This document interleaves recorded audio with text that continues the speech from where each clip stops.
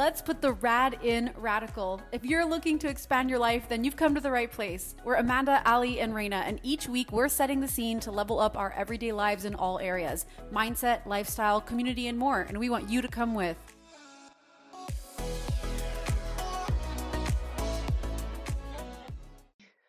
The only things that on my mind are like just a lot of the different avenues of the way people spend their money and what people sell to you. Like I've just noticed it for baby shit where they're like, oh, you're pregnant, then you need this and you have to buy this and this most expensive this. Our house is filled with fucking cardboard boxes of registry thing, like all these things. And I'm like, what did people do 1,000 years ago? Like they will find a niche for anything and make sure that they create a product that you must spend all your money on that shit. Even think about that, then weddings. I mean, right down to, I was talking to a friend of mine and her hubby was saying, or we asked, like, do you clean the engagement ring? Do you ever clean it? Because they say you should clean it.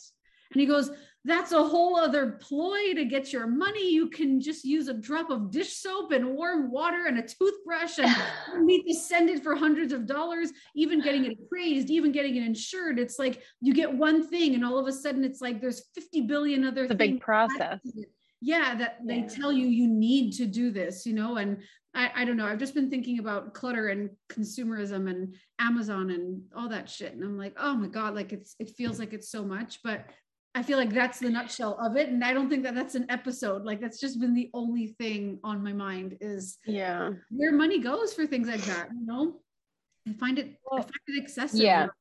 Deep diving into that though, it almost makes me mad because it's like, that's just like what we're sold in commercials and social media. And it's like, we are all just manipulated into like thinking we have this giant need for all of these things. Exactly. But do you think that you're more aware of it though now because of COVID and quarantine? Whereas before I wasn't.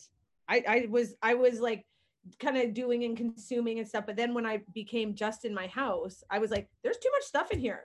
I'm not sure, but I definitely know that having spent more time in my space and my environment has made me look around and be like, why do I even have you? You do nothing but collect dust. What the fuck is the point? Even if it's like the accent blanket or all the books, it's like, why do I have all the books? Why do I need them? If I want a book, can't I go to the library and rent the damn book and then give it back? Why do I have to keep the book? Isn't it funny that we're obsessed with that, like, or I am anyway, and I think you guys are too, that minimalist look and lifestyle and all of that and then I look around, I'm like, yeah, I'm minimalist, and then I'm like, oh, no, I'm definitely not minimalist. But you mentioned something, Reina, where you look around your house and you're like, am I actually some kind of a minimalist? And you're like, absolutely not. Because look at the things that you have. Like, it's just, why did I need the candle holder? I have like 90 fucking candle holders, even down to the plants, even like, and you guys know, like, oh my God, and we keep propagating. I must have 4 Monstera plants that I've successfully propagated 14 leaves. I'm very proud, but it's no idea. Plants are such a beautiful addition to the home until they start to be like, shit, I can't walk in this path in my living room anymore. Do you think because they're from the earth that it makes it okay? I feel like I justify that in my minimalist want of like pursuing that like minimalist lifestyle. I'm like, but plants are okay because they're earth, right? They're like, I think though that the other side of that is, we've talked about it because obviously the plants are here because of me. Like I'm a fucking tree hugger, right? But for him, he's like, they're wonderful until they become a detractor of your space. They're wonderful until we're at the point where he's like tiptoeing to get into bed around the fiddle leaf fig tree because now like all the baby stuff is in the way and we've pushed it all to one corner and I have no idea where to put it because we only have so much space in this house. Listen, I think Chad secretly hates on my plants and I talk about it every once in a while, but I really think he does. And at our old house, he said his one rule was that he didn't want him in his bedroom because we were in like a basement and he was afraid like bugs and things like that. So I was like, I get it. Had none in our bedroom. And then we get here and there's light everywhere, and so I have some in the bedroom and I think he secretly I think he hates it, so I'm about to rearrange, but there's that piece of it too where I think it is like too many of them, I'm like catching gnats in my house. You know what I mean? I'm like catching flies in my hand. But I think the idea with minimalism is that everything is minimal. Yes. Right. I don't think that you get to decide, because that's when it's like, well, but I really love books. So I do want books on books on books. And that brings me joy and stuff. I think that it's an idea of going through the stuff that you don't need, that you're like, wow, look at all this stuff that I've accumulated. And then can we downsize? But but I'm always bending the rules. I'm like, what do you think somebody with a book addiction who is a minimalist does? Well, but then you're not a minimalist. I go, but then you're not a minimalist, right? Like, so for me, I go, or you could recycle the books. Or you could recycle the books, or you sell them, or you go to the library. I don't think that's what minimalism is. I think minimalism. Let me look up the definition. I think it's that you live a minimal style life, where it's not that you take your stuff and give back and I go give it to the Salvation Army or I refurbish things. It's that you make it like tiny home living. They can't go, listen, I'm going to live in this tiny home, but have 400. Oh, wow. Plants. Yeah. Yeah. It's you striving to only use things that serve a purpose. Yes. But for example, if let's say you are a holy shit and you choose not to have a laptop, but you have an iPad, for example, and you can read physical books on that and have hundreds, but have empty bookshelves, in fact, no bookshelves in your living space, then wouldn't that quantify as something that would be for essential to your lifestyle of minimal living? A minimalism tool, perhaps? But, yeah, no? 100%. But I think that the idea with minimalism is you don't have more than you need. So I don't need 600 books on my iPad. Yeah, but you're not, would you be a book lover then? Well, no, but I think the point is what Raina read that definition bit is that it's the things, it's keeping it as simple. A minimalist wouldn't have a book addiction. Yeah. Basically. Oh, I see what you're saying. Yeah. Like, I think that we're so quick right now, like being minimal and living out of the RV and a small home and downsizing. But I wonder, I'm like, so, but how are you a minimalist? Like what exactly constitutes minimal living other than small space, few things, right? And then do we justify like, but I love plants, but I love books, but I love clothes. Like if you love shoes, then I can't say I can't go, hey, you're not like, that's what she wants to have tons of shoes. I mean, like, I just think minimal living is you only have what you need. Says it's about living simply and having only what you need to go about your daily life. For instance, some people may start a no spend challenge or only fill their home with items they absolutely need. Well, yeah. And this sort of sparked due to baby reasons and things like that, because, you know, there's lots of like baby probably has more clothes than us combined at this point. And I'm like, no more. Babe isn't allowed to have more clothes forever for the rest of their life.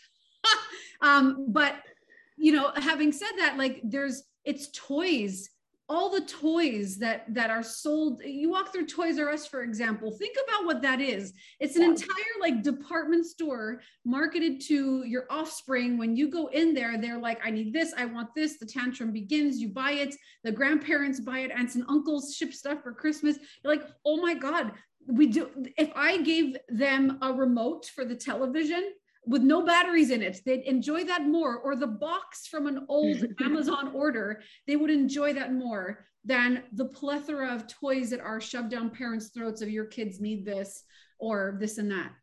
Well, but I will say that when you have kids and it's pouring rain, you mark my words, you want to have more than a little cardboard box. Like my kids in a day will rocket through Play-Doh, Barbies, a toy truck, pull out the paint set. Then they're off. Like the attention span of kids is completely different. Like, I think that minimal living, I mean, I'm just saying. I want to bring it to adults because it does say, I like scrolled a little bit and it says minimalists are actually happier because they have less worry, stress, and chaos in their lives. To a minimalist, material things are trivial compared to what they value most, which consists of quality time for relationships, time to play, or time to enjoy the simple pleasures of life, and spiritual health, which I'm like, that's more geared towards adults. Like obviously kids, I feel like are going to be happier fed like things are just like sparking their little brains. You know what I mean? So would you say it's not possible for but do you believe that to be minimalist if you have children? I applaud, and for me, no. I'm going to say I'm not a minimalist when it comes to children, because I'm going to own it right now. I really enjoy spoiling my kids. I know that maybe it's controversial, but I love getting them something that my daughter, Sasha, has probably 30 crystals. She has no idea the names. She doesn't care. She loves collecting them. She has no need for that many crystals, but you know what? I love going to the store. I love seeing what she is attracted to, and I buy it for her. Because I do think like now having kids older, because I remember that. And I literally just had a conversation with Mackenzie, and I was like, don't you think the days of like 200 little gifts are over? And she was like, yeah, I definitely, like years ago, Mom. Yeah, like that should have been over. And it's like this year, I'm just getting them like one big thing that we all kind of talked about. And that to me, I'm like, okay, well, they're growing up, and it kind of leads towards that wanting more minimalist type stuff. Does that make sense? Like it kind of just made that connection. Right. Thinking of Allie's like young kids, and I'm like, oh, they'll like grow out of that where they're like, Mom, I just want cash. You know what I mean? Or like something like that, you know? Totally. Yeah, that's the other thing too. And in terms of gift giving, like that can be a thing as well, where it just feels like I need to buy them 3 gifts and this person 4 gifts. And oh shit, I have to remember that group of friends. And then this group of friends like different things. And I need to make sure I get those gifts. Like, doesn't it also leak into the way that you show other people that you think about them or care or anything? Because I know that we would do stuff like that. Lots of gift exchanges, lots of gifts. And this year I looked at Willow, I was like, nope, it's not happening. Like that's not happening. Like I can't keep buying into it, like the holiday, and that I need to buy everybody something for them to know I care. I'm willing to put the bet on my confidence that I can tell people that I do care without the physical something, right? Like you're right. I think COVID broke me of that.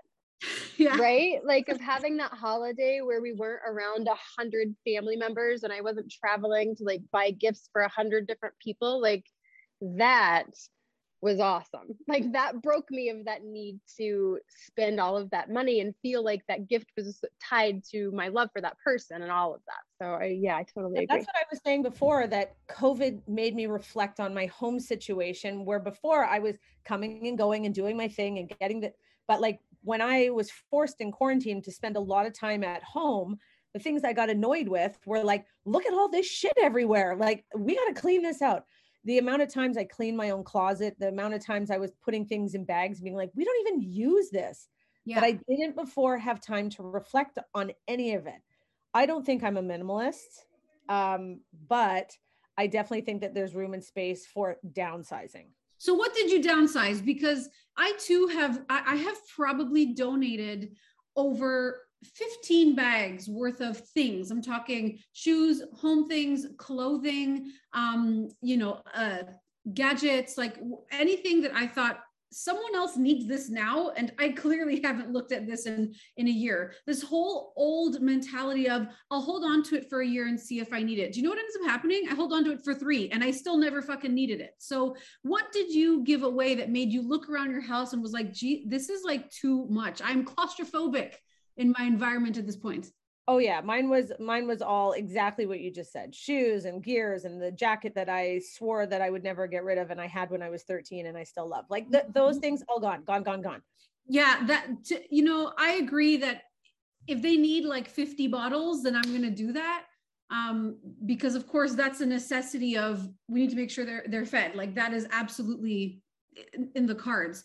But I'm thinking like 6 years old, it's Christmas, it's the holiday, the hype, this and that. It's like, is it 90 gifts? Does it need to be? And what am I buying? Is it the hottest toy of the year? Because if that's the case, I'm forever a slave to what is the hottest toy of the year. And that's something that I don't want to be part of that. I don't want to perpetuate that. I don't want to participate. I'd rather like go to New Zealand with them and like celebrate that with our family. Like I would rather see.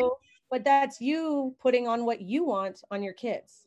That's the expectation you set. Yeah. Well, no, I'm just saying, because Amanda would rather go to New Zealand, where my girls would rather have a Paw Patrol toy. But like, don't you believe that that's what you set up for them to want? Like, you provided the first few Christmases that provided presents. Had you provided the first few Christmases were events of traveling to see family to New Zealand, like they would grow up thinking that's Christmas. Do you think a 3-year-old or a 6-year-old is like, thank goodness I'm going to Paris?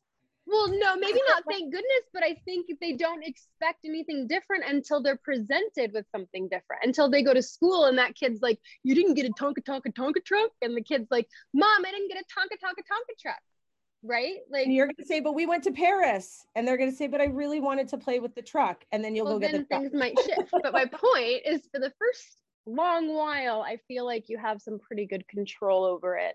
Yes. I mean, the thing is everybody can set their pace with whatever. I just know that I would rather take my kids to Hawaii. My kids don't care to go to Hawaii. They love Frozen. They want an Elsa t-shirt. They want the soundtrack. They want the dolls. Both of my girls go to bed with these dolls and then the doll broke. And now we have to get another. Like, it is a whole them experiencing, and it is overconsumption, and it is something that I struggle with. I just don't know where, for me. Well, they can have a doll and go to Hawaii. Now we are extra lists. Well, here's something that I realized too, is that I think it's interesting what Raina's mentioning of, which is like, kids don't know unless we've put it in front of them in a way, and they learn from whatever they've been exposed to via us. And I saw on TikTok, I saw this incredible video of a father cooking an entire meal with his son, and the video was literally just recording the son. Like, all you saw are like dad's hands doing the chopping of the vegetables, cooking the meat, putting everything together. And the child's attention was so focused that he just watched the entire thing or helped fold the dumpling and this and that. And it was interesting to read the comments of people saying like, wow, it shows that this kid isn't raised like in the United States, like the attention span on this kid is better than mine, like this and that. And I was like, wow. And they must not have been older than 4 or something like that. So anyway, I just think that it's a fascinating topic, one that we could probably talk about for hours, but ultimately, think about that for yourselves, gang, and ask yourselves, where could you maybe use a little bit of an assessment of what your environment looks and feels like, what's serving you, and maybe what needs to go, so that we can talk about that more on a future episode. Let us know, like, share, send this to somebody who maybe needs the reminder, and we will see you on the next episode of Rad.